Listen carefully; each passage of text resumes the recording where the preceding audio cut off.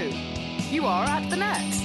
And welcome, friends, to another episode of the At the Net podcast, powered by Tex-Mex Productions. Working the soundboards in the back of the house are our producers, D-Mac and Dave the Brain. Time to say hello to your hosts, Craig Bell and AJ Shabria, as they're about to take us through 3 sets of tennis, talking life and all the news as it seems to them. Ladies and gentlemen, Craig Bell. Thanks to our At the Net podcast girl for that fabulous introduction. Welcome, fans of the great game. You're listening to Season 1, Episode 30 of At the Net podcast with AJC and CB1, who are talking the great game of tennis as it seems to us. Thanks also go out to our good amigos at Tex-Mex Productions. That would be Darian D. Mac McBrayer, Dave the Brain, DeLeo from back of the house, who are on the soundboards, moving the dials and buttons to make us sound like real people. We're real tonight, aren't we? Yes, we are. We're here, we're real, and we have a slight twist to our mount today. Yes. And it's not the same old thing. What's new? Well, let me also finish. Just one little thing. Sorry. Well, I thought you were talking about iHeartRadio. That's pretty big news for us. We're on iHeartRadio. Also, be sure to check out our good work on iHeartRadio, SoundCloud, Spotify, Fireside, all the other stuff, Facebook. You guys are on Facebook, aren't you, right now? So you can see us right now. Let's mention Anchor. YouTube, Castbox. Yes.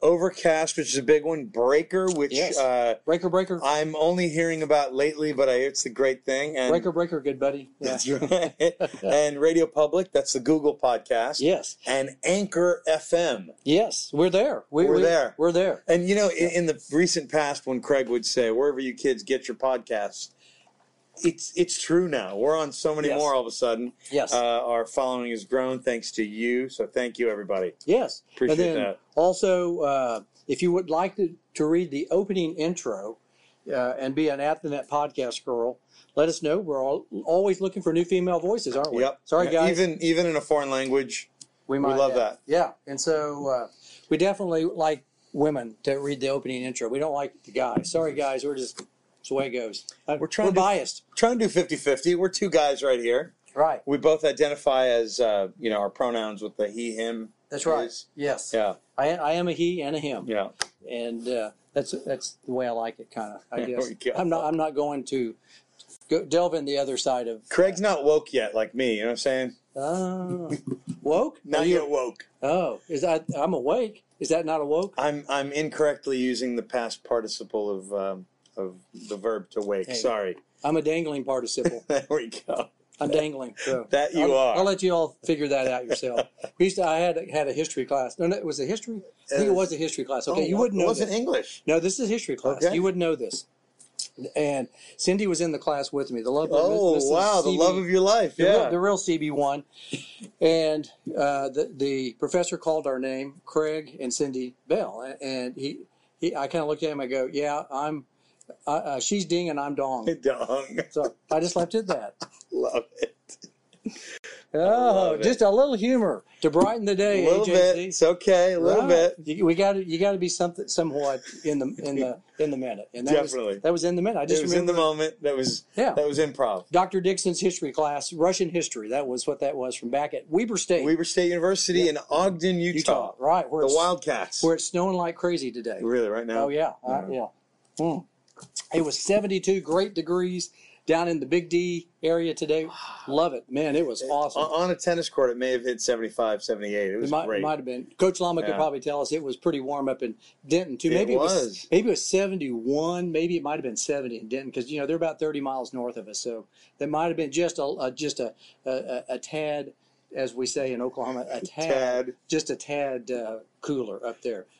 Almost to the Red River. But anyway, we've got a great show tonight. Yes. I think we're going to have a lot of fun. It's a kind of a cool show. It's a double feature. We were able to tape an interview a Wednesday or 2 ago with Shauna Barish Wilson of the WTCA, SBW Tennis Academy in West LA. She's another trinomial, isn't she? She is. And she also works hard she's an entrepreneur, and I think everybody will love that segment of the show.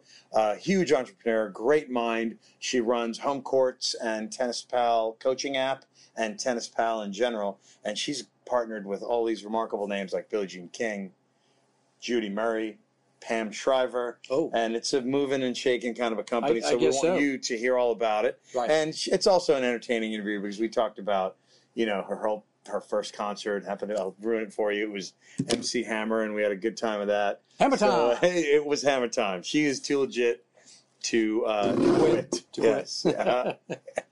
So let's get into this segment where we're going to chill, and I get to grill CB1 a little bit about the Australian Open. Yeah. But first, shall we get the story behind the story on this great day in tennis history? We've got two really interesting stories. Good. One involves a birthday. That would be of the great John Patrick McEnroe. Junior.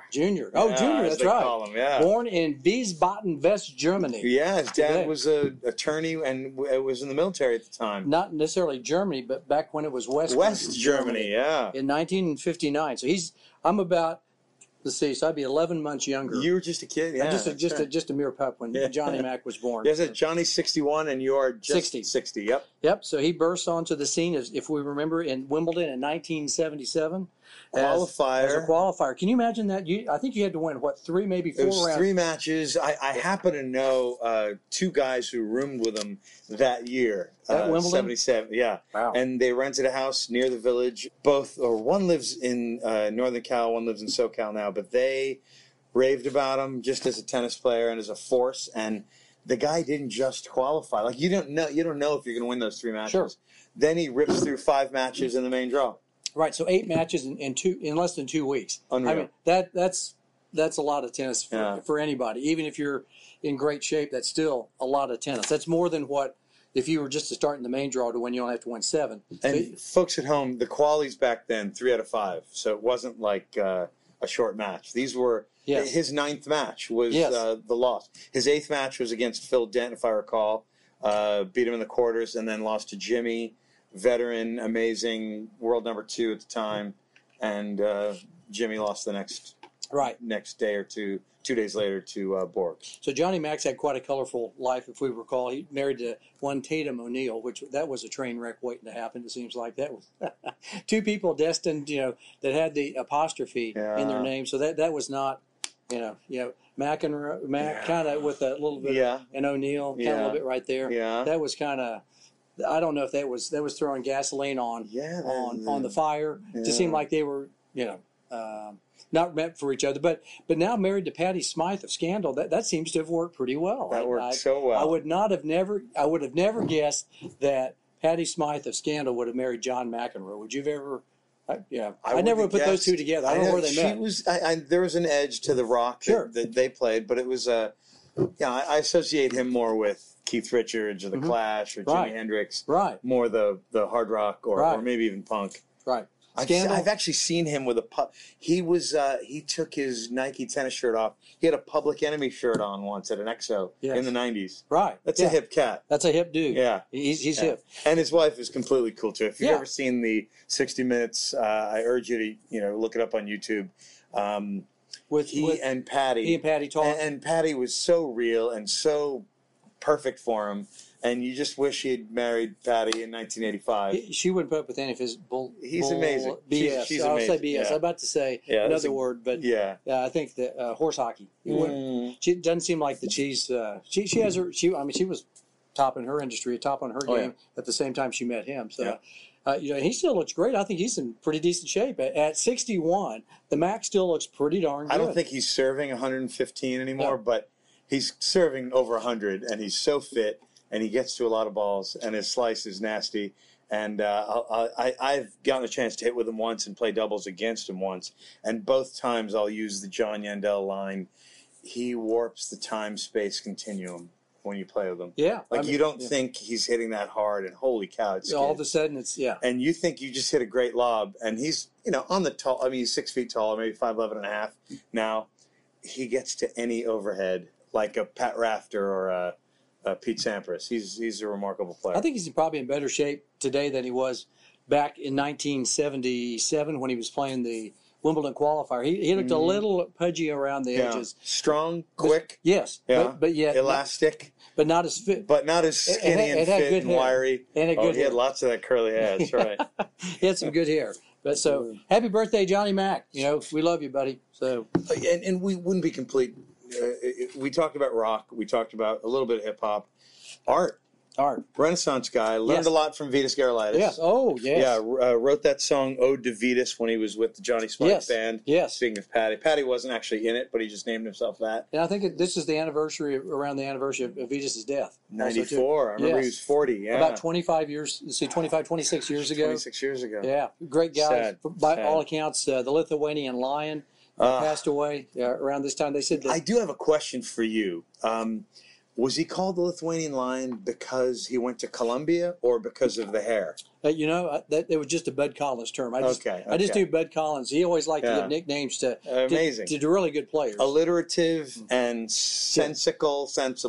I think he called nicknames. John McEnroe McBrat, didn't he? Yeah. I think he called him McBrat, and then what was Jimmy Connors was the Belleville Basher, and he loved to call his overhead the Skyhook at Wimbledon. I just loved it. I always wanted this thing. I was listening, and you could hear at Wimbledon, you hear Bud Collins go Skyhook. He just kind of it wasn't very loud, but he always go Skyhook. Yeah. Bud Collins had me actually believing that every net judge at Wimbledon had the same middle name, Fortescue.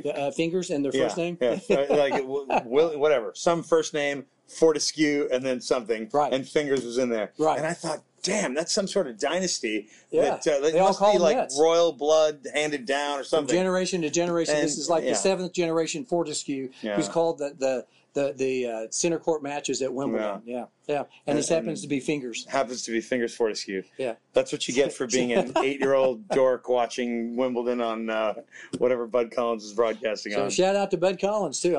That guy, he was amazing. Yeah, remarkable. He was just an unbelievable, great journalist. Had a lot of funny, wore the funny pants, funny clothes. He was the first one to really bring that kind of, I think, energy clothes-wise. Yeah. There were some other people like Ted Tingling. He definitely did on the women's side. He would outfit the ladies, but on the guy side, I think if you look at somebody who's kind of I wouldn't say a different character, but just an interesting dresser, he brought attention to himself. He was the first one that really came around that I kind of recall in my little realm of the world. It might have been like a pink and white Oxford, but the pants would have lobsters or tennis balls or something crazy, colorful. Yeah, it's like loudmouth golf. The loudmouth golf pants. Those are pretty cool. If people have watched curling, it was about 3 Olympics ago. The ice curling team from Canada, Canadians. They had wore loudmouth golf pants. Gear. Yes.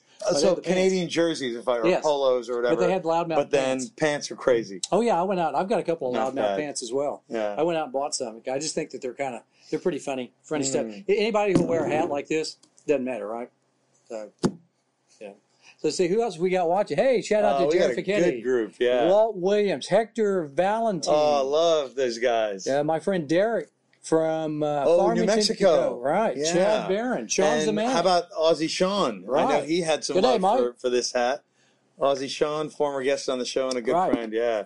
So anyway, shout out to Johnny Mac. Also, we've got one other story that's kind of interesting. I think cool. On February 16th, this is back in 1926. Wow. 1926. So this is just after suffrage. Yes. And during the Great Depression. Right. Yeah. And Prohibition. Prohibition was going on. Post World War I. Yes. And well before Third Reich Rising in the 30s. So this is kind of cool. We're diving back deep into the annals of tennis history. I was about to say American history, but it's not American tennis history. But this is because it's European and American. We do have involved in this in one of the most hyped and anticipated matches in the history of the sport. So you start thinking of the history of the sport. I mean, this must have been pretty boffo back in the day, right? Definitely. Suzanne Lenglen of France. France. So should we say France? If it's long, we got to say France. Oklahoma Public Schools did you well. They did. I learned a little bit. Beats American Helen Wills, and then when did Moody come on? When she got married, to our very own Bob Moody. No, not Bob Moody. That's Moody, but yeah. No, I didn't realize at that time she was not single. Yet Helen Wills Moody. Yeah. Right, she was just Helen Wills. 6'3", 8'6" in Cannes. Is it Cannes or Cannes? They actually say Cannes, France, and it's in the south, near Saint-Tropez, all that. Right, down in the Mediterranean. Yeah, in kind of near Monte Carlo and Nice and Marseille and all that. Where you can smell the money in the air. Kind of, it smells rich, right? Yeah.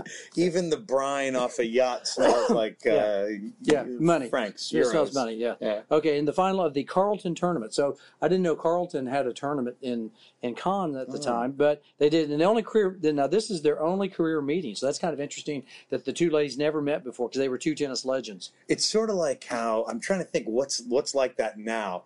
It wasn't. It was a tournament. It wasn't a slam. It wasn't a Fed Cup. Fed Cup didn't really exist back then. I'm trying to think of an Pete overlapping. Sampras and Roger Federer didn't overlap a ton, but they played that 7-5 in the fifth 5-setter at Wimbledon. I think it was fourth round of 01 Wimbledon. But I never heard really Roger Federer at the time. I mean, I just knew him from being at the top of the ITF World Junior rankings in 98, 99, something like that, or 97, 98. He wasn't even on my radar screen. I just, who's this kid beating Pete Sampras? I mean, golly. Pistol Pete was pretty Craig, good. I was the lucky one there. My wife and I honeymooned 1 month before that match. We were in Paris, and we saw him on an outer court. And I thought, this kid plays a bit like Sampras, similar clothes, similar moves, similar He's got a chance. Body type, same racket. Even the sound off his strings was the same. Yeah. And I thought, this kid's going to be top 10 one day. And then 1 month later, beats Sampras at Wimbledon, which is some crazy feat. And then he did better than the top 10 prediction I had for him, right? Right. He's done pretty good. Yeah. Yeah. He's kind of ascended to the top of the mountain. But anyway, so it's hard to say if you're thinking about two ladies playing tennis at that time or two greats. I can't think of really anybody that I'm trying to think. Would it be Rod Laver maybe and Jimmy Connors, Bjorn Borg maybe? Yeah, inter-era, because it's sort of a little overlap. Because, Laver and Rosewall, you hear about that amazing match at Moody Coliseum here in Dallas. Mm-hmm. That was 7-6 or 7-5 in the fifth, and Rosewall won it. No relation to... Different Moody, Not Helen Wills either. But their careers overlapped a lot. Yes, right. So who were the two you just mentioned? Yeah, this would be Suzanne Lenglen. Yeah, no, sorry. I meant the two you mentioned with inter-era. Like a Connors and maybe Laver. That's a good. Laver's at the end of his career. Connors is just coming on in the 70s. I wouldn't think Ash. Maybe a Borg against Laver. Did Borg and Laver did play in Hilton Head. Yeah, and they sometimes replay, or I've seen that on YouTube more than once. And that's a good looking match. So something like that. I'm thinking maybe Lendl, maybe Agassi. Would that have been kind of Lendl at the end of his career? Yeah. Agassi kind of at the beginning, possibly, or maybe. I'm trying to think if there's a women's example too. Yeah, Graf Serena. Yeah, Graf Serena. Venus. Yeah, they definitely played some. How about this? How about, speaking of French, 99 French final, Roland Garros. Hingis favored pretty heavily over Graf. The Swiss and Miss. Steffi won the match. Yes, she did. And that was a controversial, difficult match. Right. The Fraulein, what did Collins call her? Fraulein Forehand. Fraulein Forehand, right. Another Bud Collins. Another alliterative Collins reference, Yeah, so there's a few of them out there, but I'm just trying to think. They said in a really anticipated match. Obviously, the internet wasn't around. TV wasn't around, really. Yep. Movies were just probably starting in the audio form as opposed to just being silent. That's right, I can see how this would be really heavily anticipated. But anyway, I'm what an event. Finish it up. The AP calls the encounter a wonderful match between the greatest women players of the old and new world. So, I mean, that's... Yeah. So here, once again, you've got... France, U.S. The balance of the kind of the old versus the new, which packed the stands with enthusiastic supporters of the two contestants and brought together huge clamoring crowds outside the gates who were unable to get in. So some people couldn't even get in. So that sounds like a Brooklyn Dodgers World Series kind of a matchup, where kids watch through cracks, that kind of thing. Little peek holes or something like that. Fans unable to purchase tickets sit on rooftops of neighboring houses to catch a glimpse of the two women as champions. From the point of view of tennis, the contest was not what had been expected, but after all, the interest lay in the meeting of Suzanne and Helen, long deferred at one time, thought never to have come. Reports AP, for weeks, little else had been talked of. So, I mean, that was kind of the big thing that was happening in the world. Women's tennis was huge back then, This day, February. Right now, February 16th, 1926. So it'd be 94 years ago today. So we start thinking, so this is 2020. You start thinking about, okay, in 1926, that would have been 94 years ago, then people were talking about practice around the water cooler. Yeah. Or, and the score was, and the score was 6-3, 8-6. So we know it was a 2 out of 3, and we know that they played advantage sets, no breaker at 6-all. Right. So that's not bad. Pretty cool. What happened on February 16th? A couple of big items with Johnny Mac and Suzanne and Helen. Helen Wills. Right. Awesome. Right there. All right. So should we move on to our next Let's segment? move on. We talked a little bit about Bud Collins' crazy apparel. I want to talk a little bit about your tennis shorts, Craig Bell. Oh, my shorts? They're red today. Well, yeah. These cool ones. But you did a series, I believe it was 11 or 10 of them from Australia.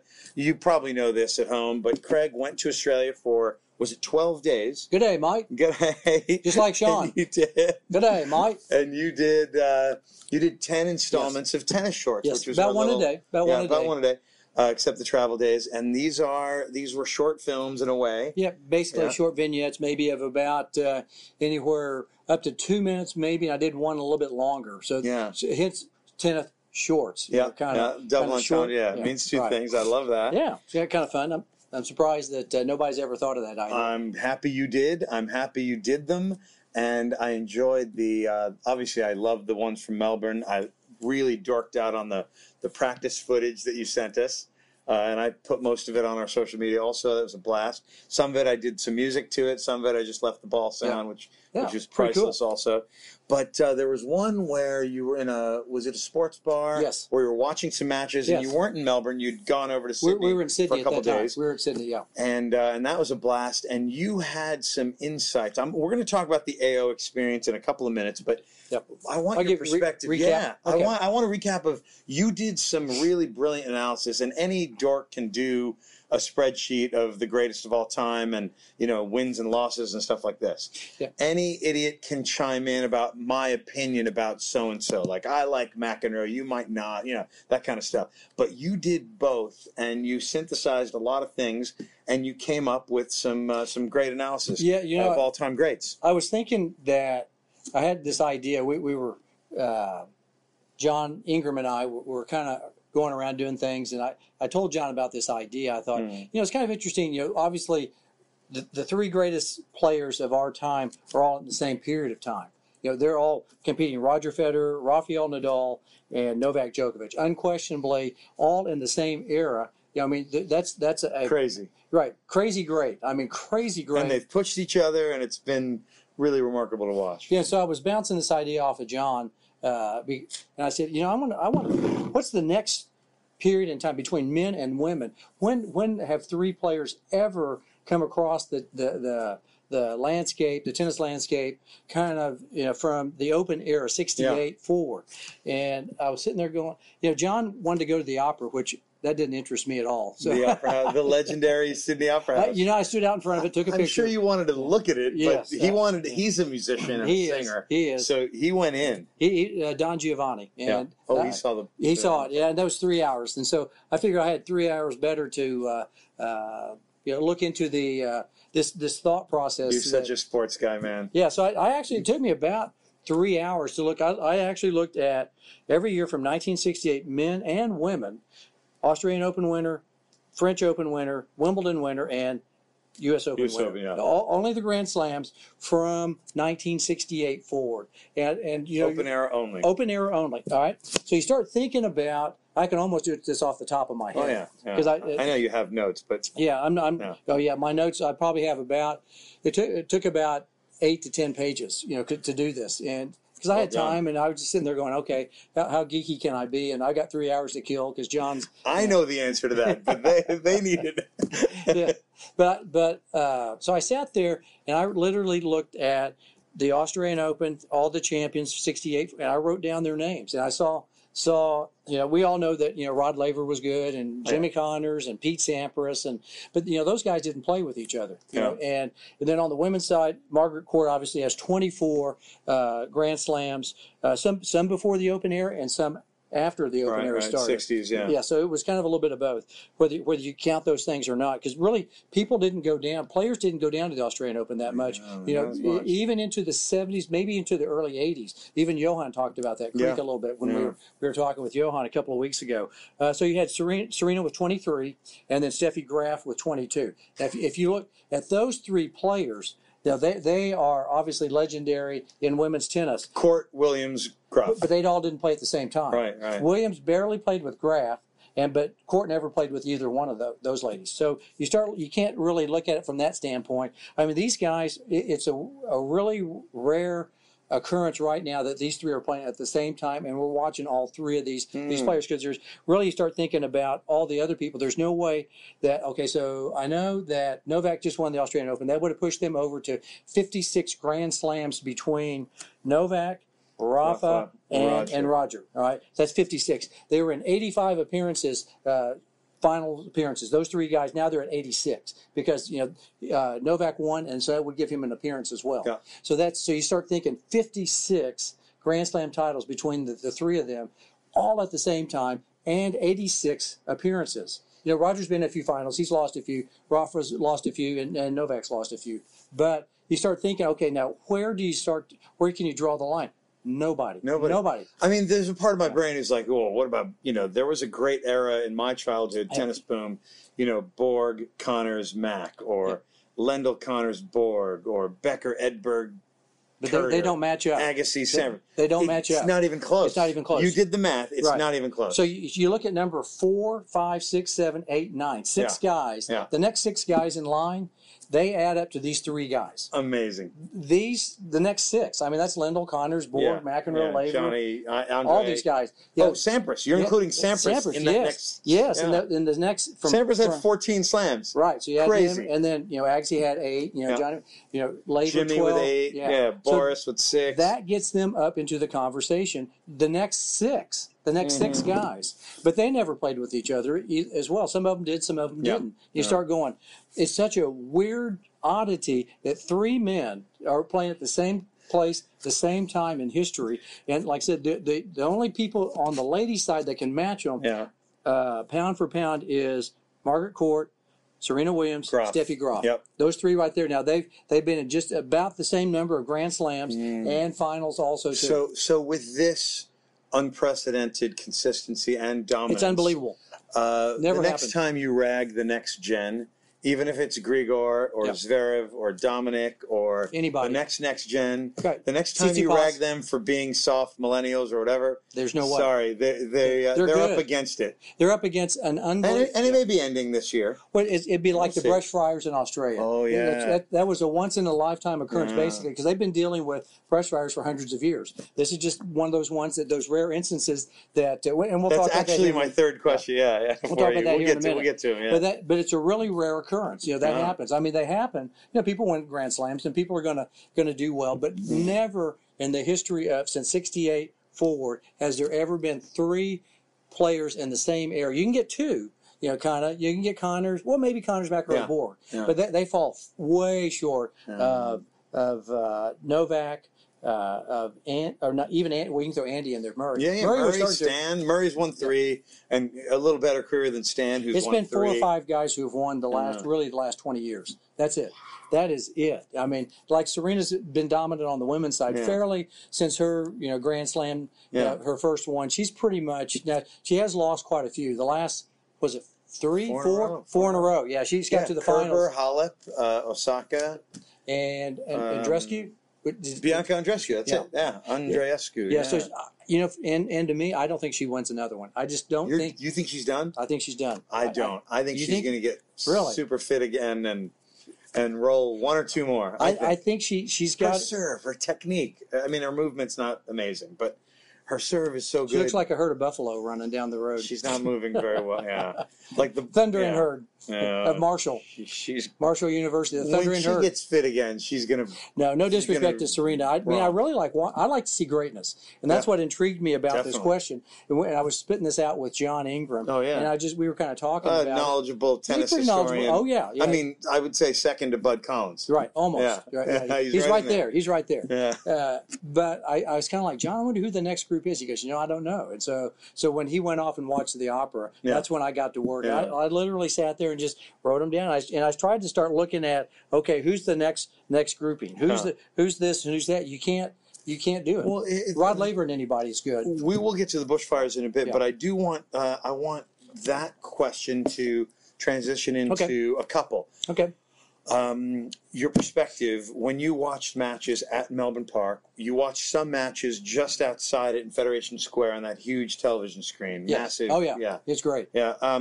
Who were the locals for, and who do you and they see as the next? Well, they're definitely wave? for Kyrgios. I mean, they were definitely for Nikki K. Man, they were all over that. I can't stop smiling. Sorry. Oh man, when he played Rafa on Australia Day, holy smokes! If he would have won that match, I think he could have run for president of the country and probably won. I mean, they were so far. Yeah. They wanted him to do so good that.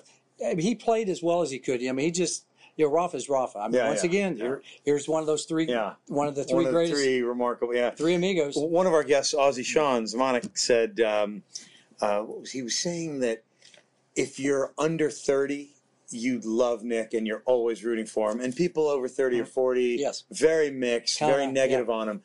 Has that changed since that show? By the way, no, they liked him. They liked him. That seems like that has changed. And then for him to be donating, the bushfire efforts, the relief efforts. Yeah, he earned a lot of street cred down there, from the Australians. I think they were kind of I wouldn't say reticent, but I think that they were kind of.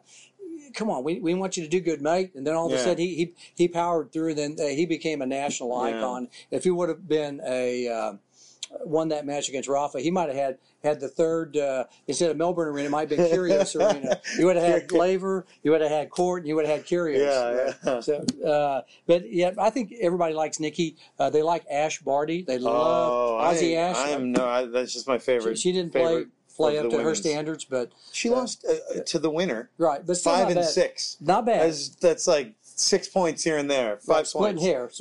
Right. Yeah. Her and Kennan went toe to toe. Yeah. But Ozzy Ash didn't make it. But they do love her too. So there's nothing not to love about that kid. They have two. What a great game. Johnny Millman. He's an up and comer. Roger. Let's see. Leighton was everywhere. Yeah, they do. It's interesting to watch the Channel 9 feed of the Australian Open versus what we see on our ESPN 10 channel. Yeah. Oh yeah, totally different announcers. I think it's great. Well, Jim Courier, we see on both in a way. JC is huge. Channel 9. Todd Woodbridge, Melbourne, and Rusty. They call him Rusty Hewitt. Leighton Hewitt. Yeah. He's sitting down on the court, like right there. They have him mic'd up. He's kind of like the Pam Shriver, the third person. Yeah. They'll go, hey, what do you think, Rusty? Sometimes Gilbert does that too. Yes. Yeah, like it might be, very hot down there, and Brad's in a black T-shirt. Right. Yeah. Well, Rusty's doing the same thing. Gotcha. So he's sitting there, and they'll go, what do you think, Rusty? And he'll go, well, this, and this. So he's the third man, kind of not in the booth, but just on the court. He's the man on the street. Gotcha. Kind of guy. And that would be Jim Courier and Todd Woodbridge really calling the matches. Then they have some other people that actually are pretty good. So you get a totally different, it's a different feel than an ESPN. Yeah. I wouldn't say it's prepackaged, but it's not, I can't put my thumb on it. It's not, I wouldn't say it's slick, but it's just different. It's just a little more on the go. It's just different. It's a different feel. The way you describe it almost sounds like how tennis was covered here in the States 20 years ago with like Cliffy that. and Fred, Vitas, Tony Trabert, Pat Summerall. Like it was a little more, what's a good word, like on the fly, organic. Yeah, more. Yeah, just, sometimes ESPN gets a little slick. Very produced. Very produced. Yeah. Tennis Channel sometimes a little bit. You're about to get me started on the music industry. How a lot of music now is slick, overproduced, auto-tune, everything. Yeah, it's not as organic. So the Australians are good about, I think, taking I wouldn't say the Andy Griffith Mayberry kind of deal, but it's refreshing to see a different perspective than what we see so much. And I like I said, I like Chris Fowler. I enjoy. I follow him on Instagram. If you're ever interested in seeing somebody really good and very thoughtful, Chris Fowler, who does the ESPN does his feed. homework. Oh, he does his homework. He's big time, and he'll do some shorts. Usually go about 5 to 7 minutes, and he does something kind of daily. He gets a thought. He'll start walking around, and he'll show you where he is, and like tennis shorts. Yeah, just kind of like tennis shorts. That's cool. Only his are more capri pants. I see. Capri shorts. They're longer. They're longer. not as short as But yours. I like him. So that he kind of got got me thinking along that same line that about what when I did the three greatest. Who are the next three? Who's the next Mount Rushmore? But there's nobody. It's not even Pete Sampras. Ouch. Right. Yeah. Well, if you put him with somebody, you can add people together, but in different eras. There's nobody in the same era. Nobody in the same era. It's such a unique and rare moment in history that we all are living in at this point. It's very interesting. Like I said, once these guys move on in the next probably 5 years or so, I mean, who's going to take that mantle? It'll go back to being normal. It'll probably go back to where somebody's not going to be as dominant. Normal, where somebody wins 4 slams like Jim Courier, Hall of Fame, amazing guy, amazing career, but nowhere near the McEnroe level, which is nowhere near the Sampras level, which is nowhere near the Novak, Rafa, and Roger level. Yes, I mean, because that's such an oddity to think these guys would pass not only Sampras, Laver, people who've won in double digits, and these guys, they just made them look like, see you guys, they put it into 5th gear, and these guys were only in 4th gear, and they were the greats of our time. I remember Rod Laver playing at Moody. I remember Laver and Newcomb Rosewall coming to Oklahoma City, and I've been around. Rod was on our plane flight. Yeah, that's right. Down to Melbourne. 2 weeks ago. Oh yeah. So I knew we were going to make it because from Los Angeles to straight to Melbourne. Straight to Melbourne. Sydney, yeah. He was sitting in a different part of the plane than I was. I didn't see him. I just saw him getting on. I was like, "Hey, there's the Rocket." Rocket. It's like, "See you, Rocket." He was sleeping very nicely, I'm sure. The best of the best. While I was up in the galley at about 5 in the morning having a Tim Tam, Tim Tam. Okay, what do we got? Let's move into your perspective on the bushfires and the relief efforts. Okay. You touched on Nick's role. Yep. Millman, DeMinor, all those guys. I mean, the whole tour. Even really. Sasha Zverev. I mean, he made a huge commitment. If he would, I don't know if it was his whole paycheck, 4 point something. But if he was going to win the Australian Open, he was going to donate his whole paycheck to the brush fires. He did. He said, so I think that'll get me a lot of support. But I thought, you're not doing it for the support, are you? You're doing it because this. Right. Yeah. And he did. He goes, I can get another car. Who cares? He goes, but these people, their lives need. They've been changed, and so I want to help them out. So hopefully he donated maybe his paycheck. I don't know what he made. I'll have to sit there. What did he get to the semi? So that would have been about $1 million maybe. So maybe he donated that. I haven't heard on that, but he did. They did ask him again. I think Jim Courier goes, okay, if you win, are you going to donate your paycheck? He goes, yeah. He goes, I mean it. He goes. Can you imagine the crowd support if he had beaten Team and played Novak? Right. Oh man, they would have been. That would have been big. Oh yeah. So the relief effort, it was everywhere. That they had a great match. What was it? Sunday night. Was it Saturday night? Sunday night. They had them all yakking up, and they were playing an exhibition match, and they looked like they had a really good time. It looked awesome. I feel bad for the ones who weren't invited to play because it looked like the ones who were invited had a good time, and they all enjoyed the time. Subbing in, subbing out. Big names. Yeah. Oh yeah. They were, and there were some big names that weren't there, and I'm sure that they would have wanted to be there if they were invited, but there's only so much space, only so much time that they can do things. But the relief, the Australians really got behind that effort because they recognize the fact that that's it's just a once in a lifetime deal that's going on. Because I mean, there 2,000 houses, 3 or 4 people, animals, all the animals. Oh yeah, all the animals that were in the wrong place at the wrong time. It was really not anybody's fault that in our world it'd be kind of like West Texas. Yeah. The topography, the arid, sort of dry. Yeah, very dry. Yeah. We have that same thing happen out in West Texas, usually in the summertime. It gets dry. Yeah. We've been fortunate the last couple of years to have enough water out in that area where it's not as apt to have brush fires. But we do get those occasionally out there, and they get pretty. They can go pretty good if we don't watch what's going on. The Australians have been dealing with that hundreds of years. This one just got out of control, and we did see firefighters going down from LAX. We had about 20 to 30 firefighters on the plane with us. I know. We're bros with them for life, as Nick might say. Bros for life. Hip hop for life, right? Yes.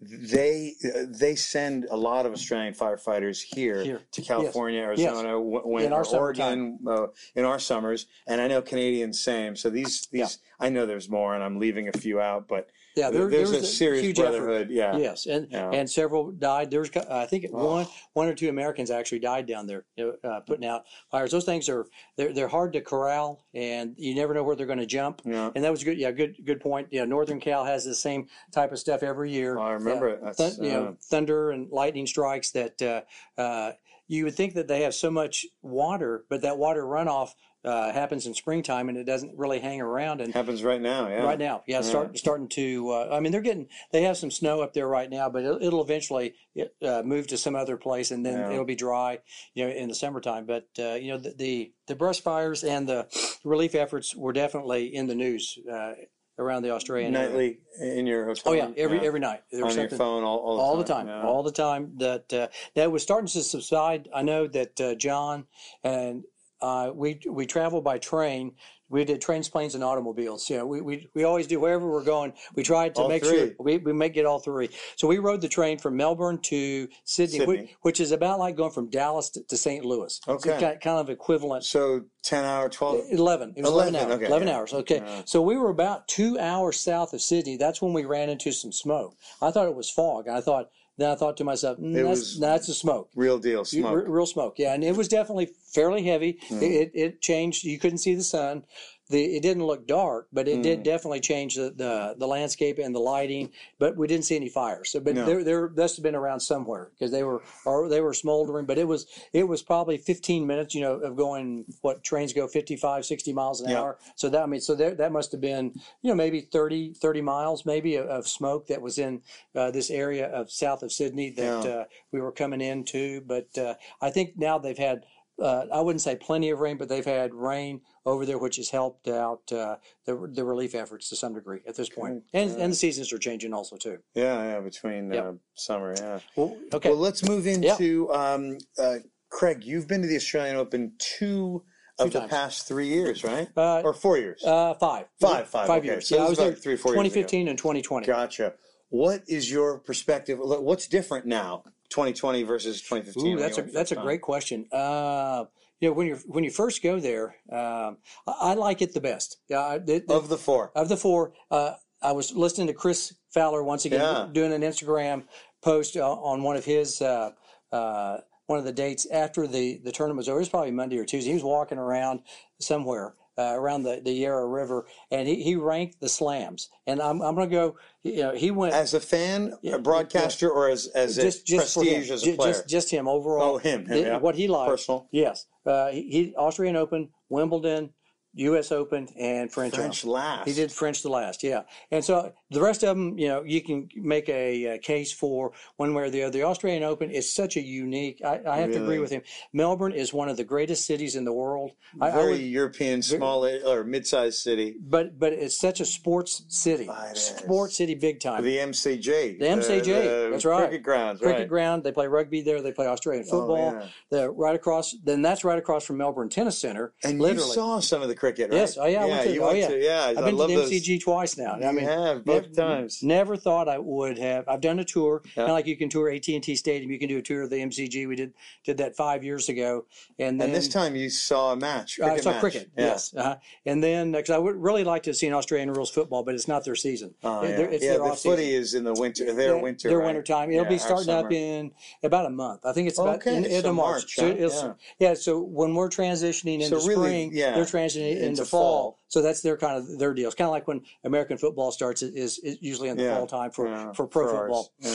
But the thing about the Australian Open that's really interesting is the city just does this unbelievable just atmosphere. They create, like we were at Federation Square, which is right next to Flinders Station, which you can ride the train for free to the Australian Open any day. Anybody that wants to. Cool. Oh, it's cool. Yeah, and everybody's on there, and everybody's all really excited about going to the Open. And there's probably 20 train tracks that go right into the Melbourne Park area, Melbourne Tennis, the cricket ground, and then also their soccer venue. It's kind of like Central Park having a big complex. Kind of a downtown. Sports complex. Yeah, because I know in a lot of American cities, you've got that in St. Louis, but in a lot of cities it's, like Dallas, for example. Nothing. The Cowboys play out in Arlington, right? As do the baseball team, the Rangers.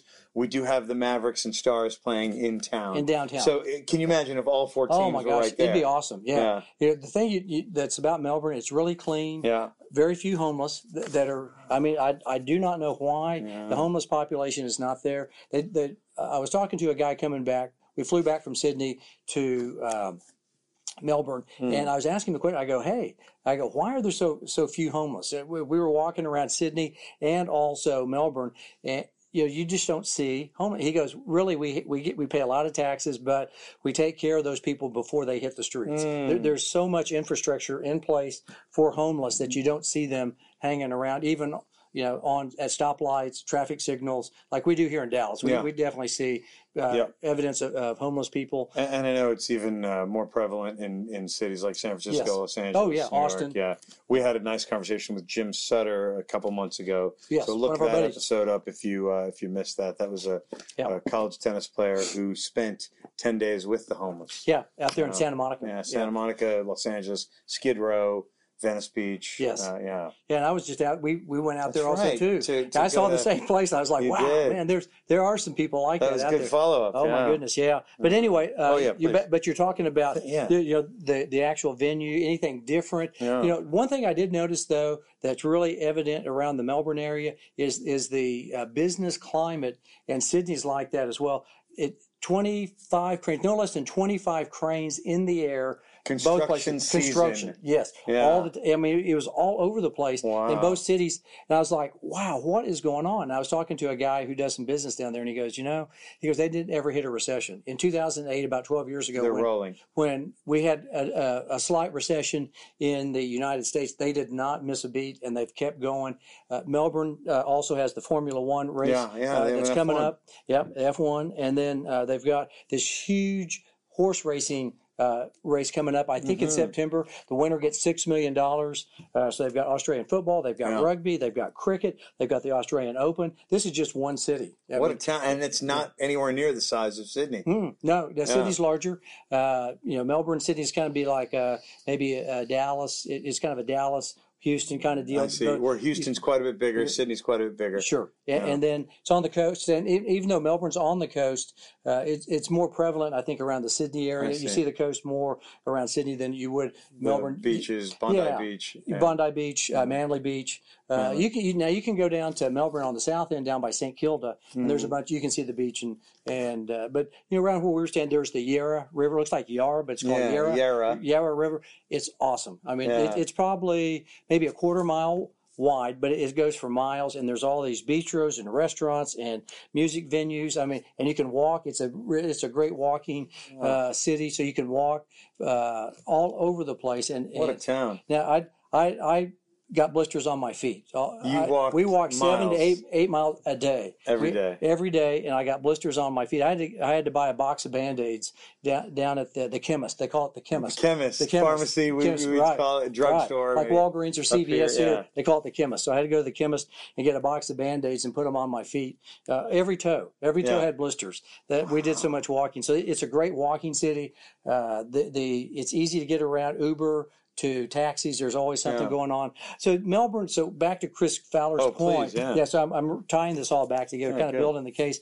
Wimbledon's great, but it's on the south end of London. Kind of it's kind of out on its own island. I wouldn't say it's not necessarily downtown. Kind of like Queens, how it's a half hour east of Yeah, so by train. But you have to go to it. In this locale, Flinders Station's right there downtown, next to Federation Square, next to Melbourne Park. It's right there. It's on Broadway. Even Bois de Boulogne, a little bit outside the city of Paris. Yes. You take a train over a metro over there. Yeah, I mean it's still in the city, and they're still in the city. I mean, it'd be like. But this is right there. It'd be like putting the U.S. Open in Central Park. Yeah.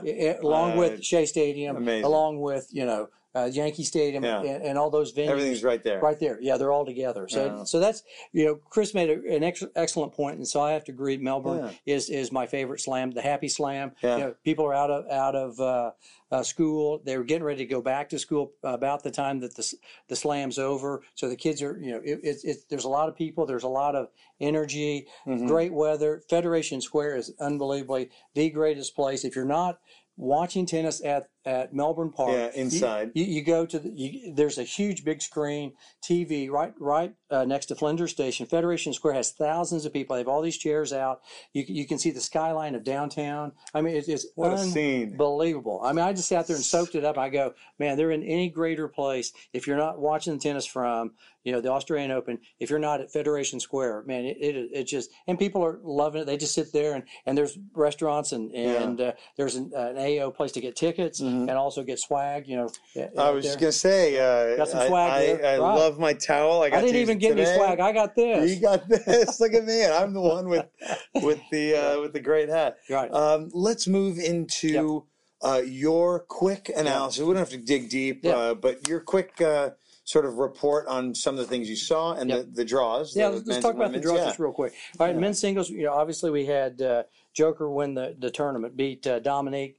I did not see the match. I was on. You were flying. I was flying back. Yeah, so I was sitting there going, "Oh, come on!" I saw it live and I was riveted, and I could not believe that last 45 minutes when Novak took the match. Yeah, the Austrian, gave it. I think if he probably wouldn't have had to go through, he had to go through Rafa as well. In order to get through Novak. That's two of the big three. That would be one rough. Tall task. Yeah. To get through you went through Monfils. You went through. Monfils is in great form. He won Montpellier. Yeah, he just won Rotterdam today. Yeah. He had to go through Taylor Fritz. I mean, he didn't have Zverev. We mentioned. That's a rough one. Yeah, and so Dominic. And then he had to play Stan. Also, too, he played the man. Stan. Yeah. Played Zverev. I'm sorry. That's right. Stan Zverev. lost to Zverev, but Medvedev. Yeah. That was a thriller. I enjoyed that match. I liked Medvedev, and I loved Stan. Yeah, sorry. Sure. So Zverev, Rafa. Rafa. I mean, that's a rough one right there. Rough and draw. then Monfils, it took something out of him. Yes, I think you see those matches. Not that, and I think luck of the draw gets you there in any tournament. It did, and Novak had a very clean march to the semis and finals, and he had that magic potion. I think that helped. Yes. And while he was having some of that dark red magic potion, Dominic seemed like he went down half a notch. Right. And that was the difference that last 45 minutes. Very pedestrian way. He didn't look like he lost a set. I think he lost one set to Struff. Right. And even that he handled so professionally. He got down a break. He didn't stress. He was already up 2 sets, if I recall. Lost the third and then ripped Struff in the fourth set. And then didn't drop a set all the way to the final until he did drop a couple sets to Dominic. And thank you very much. And pick my $4 million up, and off we go. Right? Very nice. Not a bad day. He planned it nicely. All right, let's move to women's singles. We did mention my favorite and most of Australia's favorite, Ash Barty, Aussie Ash, all the way to the semifinal. Right? Yes, that's right. Lost 7-5, 7-6, if I recall, to the eventual champ. Yes, Sofia Kenin. Yeah, I know it's Sofia. It's Sonia. But that wigs me out. I know. It's like Sasha Zverev, Alex Zverev. Come on. It's like Craig Bell, CB1. Well, it's okay. It's a bit of a nickname. I think it's her real name is Sofia. Anya is her middle name, so Sofia Anya just gets shortened to Sonia. Sonia. So we know Dr. Joy Macy very, very well. Her ex-husband Rick coached Miss Kenin in her development years, and he called her Sonia or Sonic. Sonic. She's a Sonic. Sonic the Hedgehog, that kind of thing. I think she was about 4 or 5 when he saw her. I think, did he? When he maybe 6. That's right. Yeah, about that age. Yeah. And he could tell she was a child prodigy. I think she's one of those ones that got scholarship. Yeah. Hey, come on down. You'll be fine. Kind of like, I think, isn't it, how do you say Patrick's last name was Serena Montaglu? Oh, Mouratoglou. Yeah. I can't say it, but I think he gives her a scholarship. I don't think that there's any money transactions. It probably fuels some other good stuff. Oh, I'm sure. Other goodness. Indirectly, he probably gets a ton of street cred from being Serena's coach. So Kenin over Barty, and then Muguruza. Yes, Muguruza. I thought she choked at 2-all in the third. Yeah, I did see that match. That was a titanic game. Yes. And I didn't think that was going to be 4 in a row after that game. No. Or 3 in a row. Or she double faults on match point. You could see that coming. And then she double faulted, on break point. And while all that's happening, Kenin is just returning a bit better. Yes. Like vicious backhand returns. Well, you could see her. She was starting to feel it, as they say. Starting to really come on with the enthusiasm, the energy, the excitement. Well, you could, and she was drained. Boy, she down 40 love, and she hit those couple of backhands up the line. Amazing. Woo, man. She looked like a veteran, even though we think of her as a 21-year-old. She's 21, right? Right. That's exactly right. Young kid. Not very old. She carried herself, and that two-hander down the line, she carried herself like a vet. Right. So she did really well. I mean, I like Kenan. I think she's a nice American. Hope she won't be a one-hit wonder like most of them have been here lately. In the musical vernacular, a one-hit wonder is just one person. They just kind of catch fire for one song, and then they're out the door. Muguruza. She's two. I think people thought she was a one-hit wonder. She did win 2 slams. She's won 2, and she's been to obviously another final. So not a wonder. But there are some that would Andreescu, would Ostapenko. Those girls are good, but they become one-hit wonders. I call them one-hit wonders. I don't know about Ostapenko. I respect how she hits the ball and all that, but I have a feeling Andreescu won't be a one-hit wonder. Yeah, I hope she. Yeah, I mean she looks pretty good. She's tough. She got the massive forehand. She pushes everybody back. She's about to hit another massive forehand, but it's a drop shot, and nobody reads it. And she will beat a lot of people with that. So I think Ostapenko didn't win that match. It was at Halep. I think Halep more the French Open final.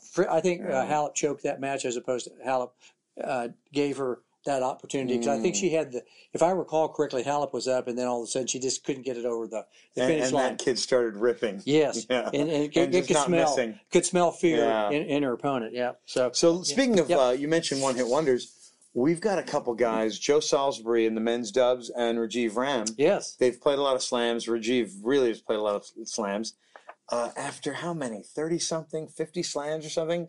He won his first. He finally won one. Yeah, amazing. Rajiv, we have a little bit of a link to Rajiv here at Bent Tree. Jason Taplin, if you remember Jason Taplin. Shout out to Jason Taplin. He used to work the front desk here at the club. His former girlfriend was Rajiv Ram's cousin. I think their mothers were sisters. How about that? How cool is that? That's a cool link. And then the other link is in our Australian Open preview show, we had 2 of them. One with Aussie Sean and Matt Bacon, and the second one with Johan Kriek, 2-time champ.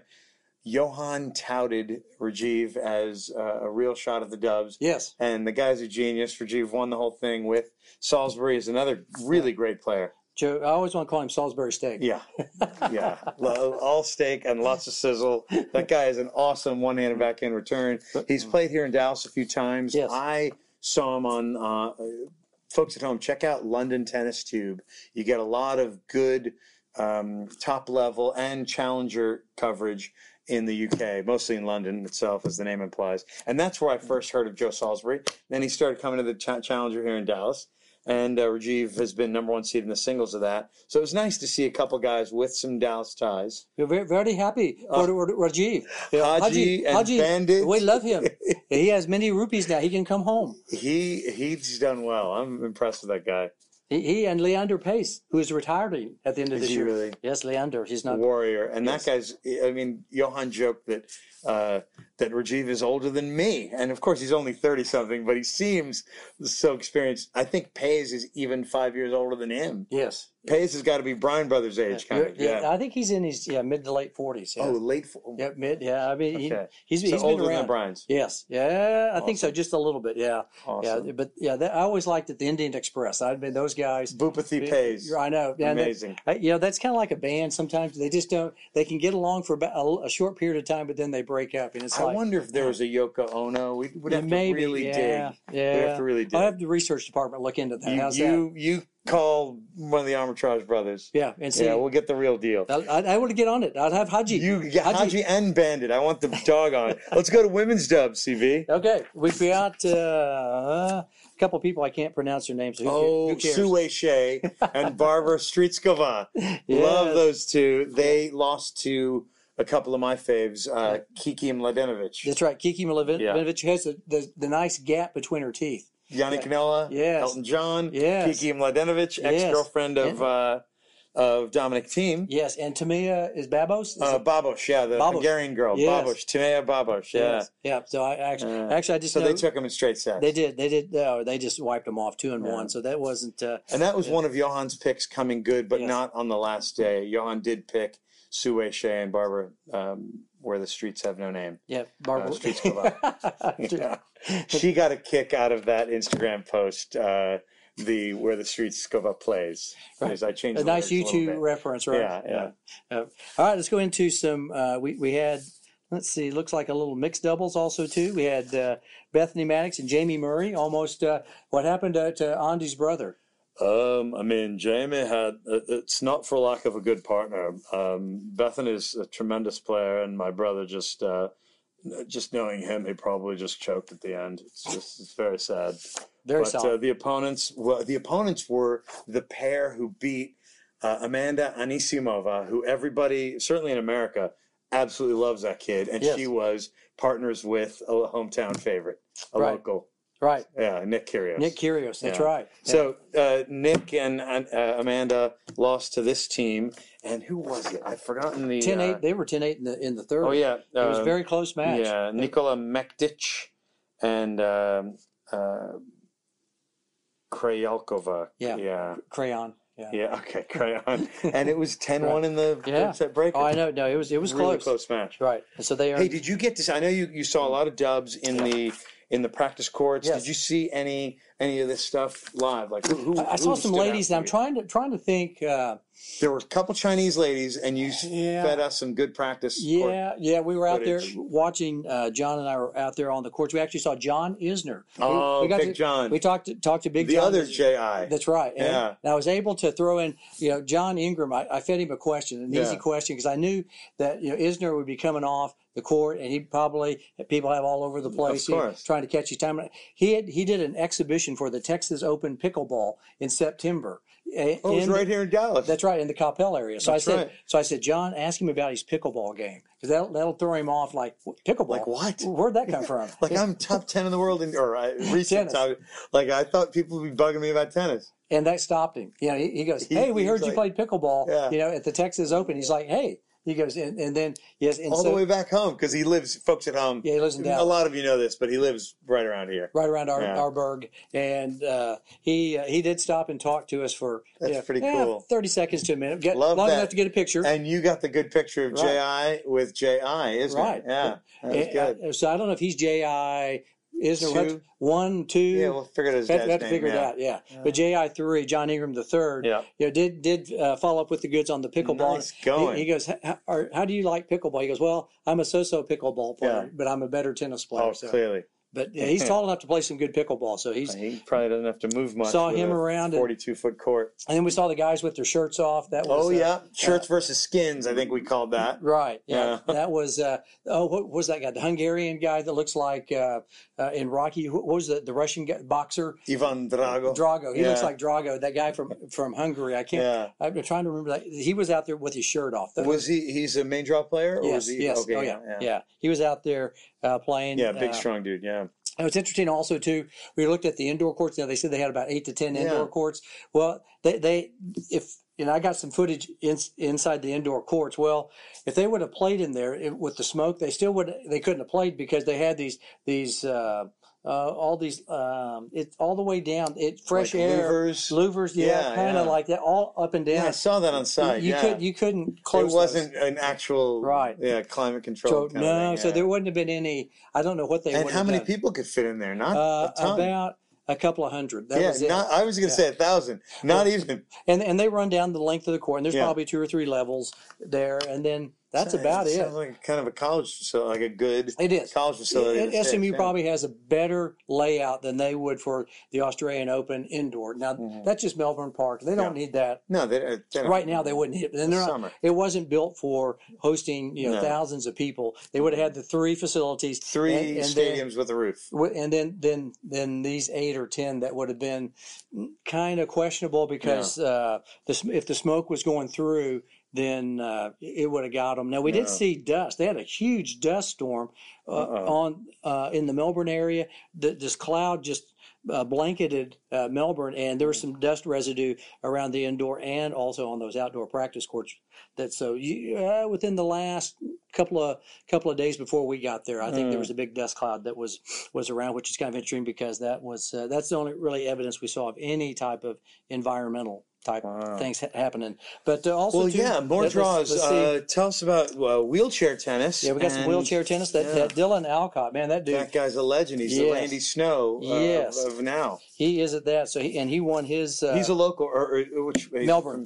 Melbourne itself. Yeah, I think he's around the Melbourne area. He was 3-0 in his flight. So Dylan 7-5. 6-1 first round, 6-3, 6-1, 6-2, 6-0, and then to the final he won 0-4. So all straight sets. Right. Dominant. He is definitely a guy like Esther Vergeer was years ago from as Netherlands. Yeah. He is on some commercials around Australia, Ethiopia. He's a celebrity. They have him on the court doing interviews, and then also kind of wheeling around a couple of commercials. Commentary. Advertisements and a champion. Yes, in the draw. And he's a nice guy. You can tell he's very pleasant. You can tell he won the dubs too. Yes, he won singles and dubs. Yes, he did. Yeah, he won the doubles. Look at that. 6-4, 6-3 with straight sets. Heath. I can't see. Can you read that? Oh, it looks like Davidson. Yeah, it looks like Heath. Yeah, also Davidson Australian. Right so, but and then we had some nice legend stuff that went on. Tommy Haas and Mark Philippoussis were 3-0 in their shortened fast four format. They do the first to four, like let's say fast four. Yeah, that's kind of so breaker at 3-all, that kind of thing. Yeah, it looks like. Yeah, I see some 4-3s. Yeah, that kind of stuff. They might as well just play a pro set. Why do that? Let's see. So 4-3, 4-3. What's that? 7-14 games. That's about like a pro set. So why would you just play an 8 or 10 game pro set? Maybe it's for the lead changes and the drama, the resets or something. Or it could be that they're trying to coincide with what they do in that next gen finals in Milan. Maybe so. Yeah, Italy. A future hopefully guest, Mats Wilander. Oh yeah. And Jonas Borkman. They didn't fare so well. They lost. Oh, look at 2 3-setters, and then they did win. Or they did lose one in straight sets. So 0-3. They lost to the Mack brothers. But the top two teams were the McEnroe brothers at 2-0. I wonder why they didn't play 3 matches. Yeah, I don't know. And like you said, Tommy Haas, who's still amazing. Still the boss. Tommy Haas, still the boss. And the local, the Scud, the Flipper, as they call them.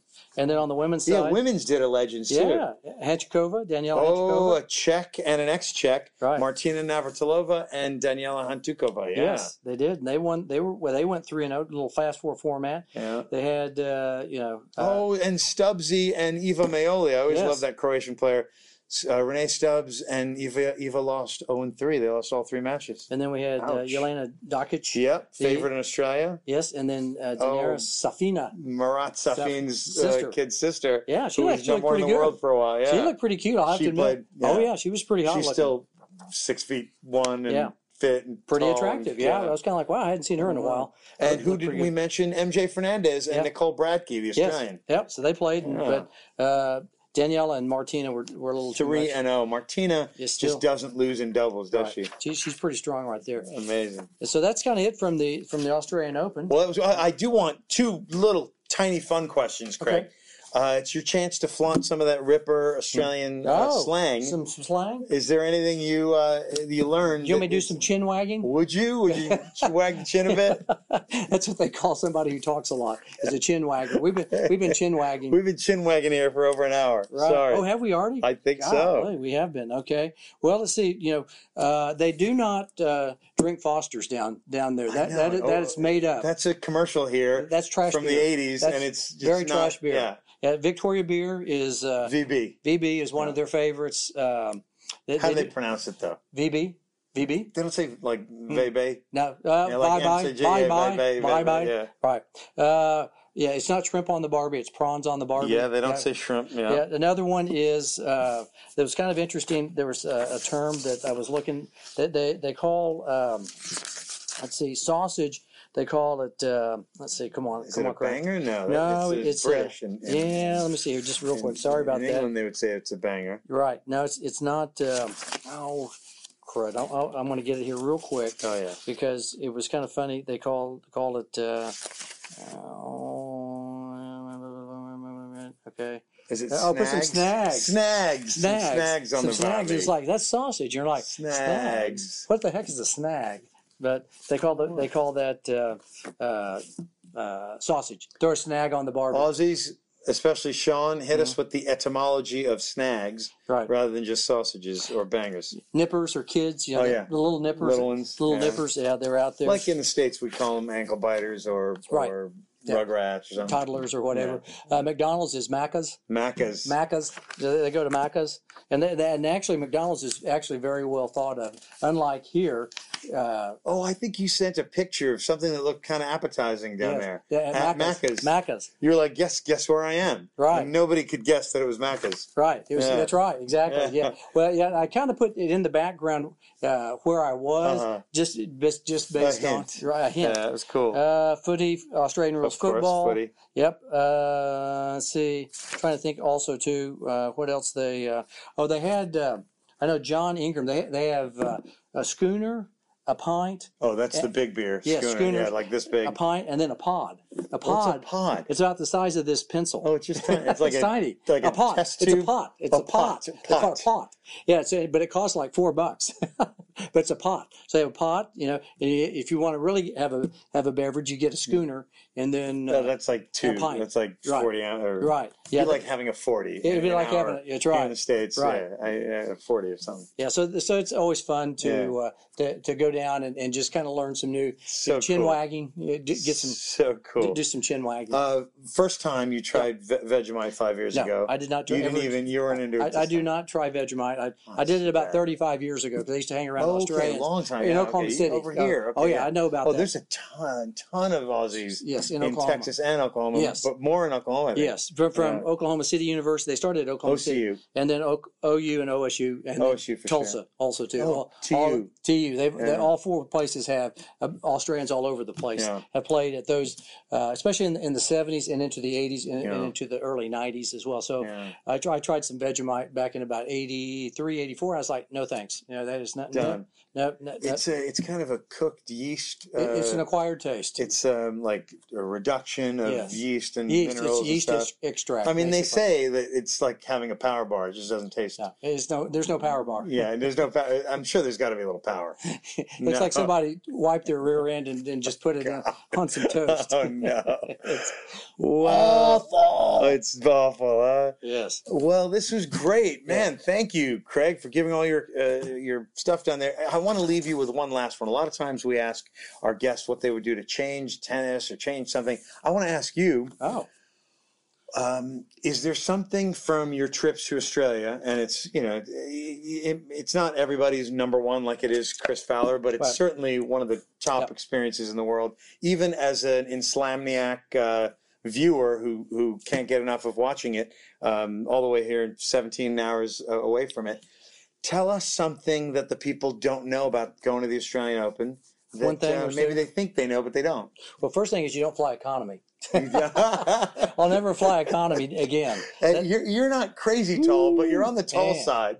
So legroom was rough, huh? Don't fly economy. Just get the business class. Just get the upgrade. That is not. And if you do, sit on the aisle because they'll let you get up. We flew on that big Airbus 380, which is a flying city, 500 people, basically massive. About 500 people. Wow. I mean, you look at that thing, you wonder how it gets up in the air. I mean, it's a mechanical miracle. It's an engineering feat that you just look at this thing and go, man, that thing it dwarfs every other plane around. Really? Oh, yeah. It takes 45 minutes to load everybody. Yeah. And like I said, I saw Rod Laver for a second. I kind of waved at it. Yeah. He went on the top and I went in the bottom. And it's funny, Rod Laver with the legroom up front and you're close to 6 feet tall and you're in economy. Right. It's okay. Well, okay. So one thing builds character, kids. It's okay. It does. Not my character. I'm 60. I don't want to build no more character. You built it. So my picture on Facebook. This is kind of cool. All right. So one thing, I think this is the only place that they do this. The Australian Open ball kids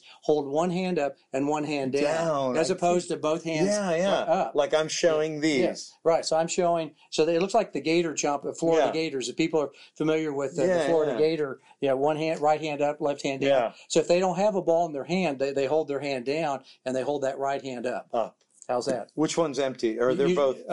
Usually, its right hand has the ball, at top, and this one's empty. And empty if you have. So it's their way of communicating. Look, I have only one ball, or I have both, or they'll hold two like that. Okay. Or however they do it. Yeah. So we I think my Facebook picture is different now. Okay. So I had that at one time. It's cool.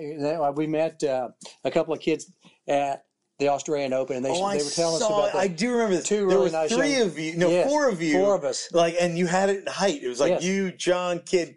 Right. It was stair steps, sort of yes, tiered. they were very nice. I now understand what that picture was. Right. Very good. Thank you. Yes. And so that was one thing about the Australian Open ball kids is they always hold one hand up. And that's the only place that at the Australian Open. They don't do that at other venues. Thanks what do you think for clearing about that up. I thought it was some Bob Fosse, Twyla Tharp, jazz hands interpretive thing you were doing. No. CB. I thought that's a little out of character. But and here it is on a Sunday Night Live.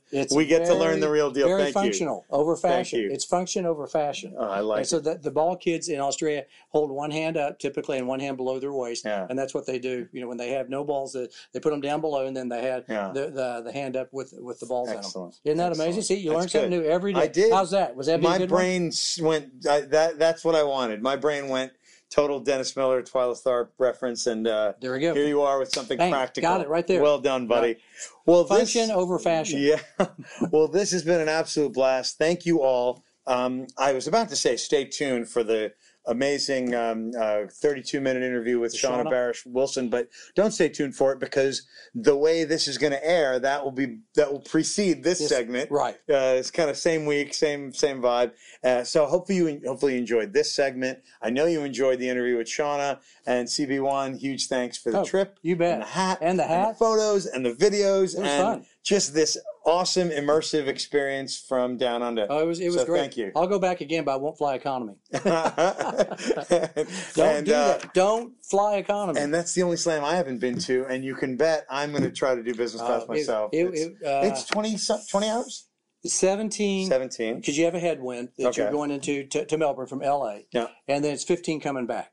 So if you count here to LA plus LA to there, it's about 3 hours to LA, and then a little time in between. Right. Yeah, and we had some time to so do 17 plus 4.5. Yeah, somewhere there. I'd say it's a 20-hour. 21. It's 20 down to Melbourne. Now Sydney, there is a direct flight from Dallas to Sydney. Gotcha. But it's another 2 hours on down to Melbourne. Sort of like St. Louis to here. Yes. Yeah, exactly. Or Chicago to DC. So there's a little extra distance. So you don't when you get over there. I mean, it's big. I mean, Australia's as big as the U.S. It's not like it's. It's not like it's just some little dinky. That's a huge. It's a huge country and a country. Yeah, it's both. But it's really I would say put it on your to-do list because it's definitely. I'm doing it. And I almost went this I'd go again. Trust me. You and John did a good sales job on me. I didn't do it. We did commit to a couple things up here, so I fulfilled that, and we'll have them on as a guest too. We did. I did a great, really wonderful event called Smashing Childhood Cancer. It was in the weekend of January 25th and 26th. It was for an organization called Team Connor, and we will have the Connor's mom, basically, Joy Cruz. Yeah, Joy on the show. Very nice lady. Check out their this spring. Good work, teamconnor.com. They have a website, so you can look that up if you want to, because that's a really great cause. A lot of they do golf. They do a golf one. They do a tennis one. They do They raise millions of bucks a year. This event was more in the $100,000 range, but they do all these events all year round, and it was a blast for me to. Craig and I did the live streaming and some footage. This year I did Craig's job and mine and emceeing. And you were in Australia. Good reason to skip it. Sorry. But hopefully we'll all be back next time. And hopefully I will hit the AO one day. So thank you all. Thank you all. We're signing off. Should we sign off now? Please do. Okay. Thanks for listening to Season 1, Episode 30 of At the Net Podcast. Be sure to tell a friend or friends as we like your peeps, and hopefully they'll like us. And that's the tennis news as it seems to us. Good evening from Dallas, Texas. And good night. Craig, we're always really nice about, if you like it, share it and all that. Yes. Our producer wanted us to throw in a little more of a call to action. Hit the like buttons, share the heck out of this, share it with your friends, do a little word of mouth. You don't have to, doesn't have to always be Facebook and whatever. And enjoy the show. Right. We enjoy doing it, and we hope you do too. Thank you, everybody. Thank you. Good night.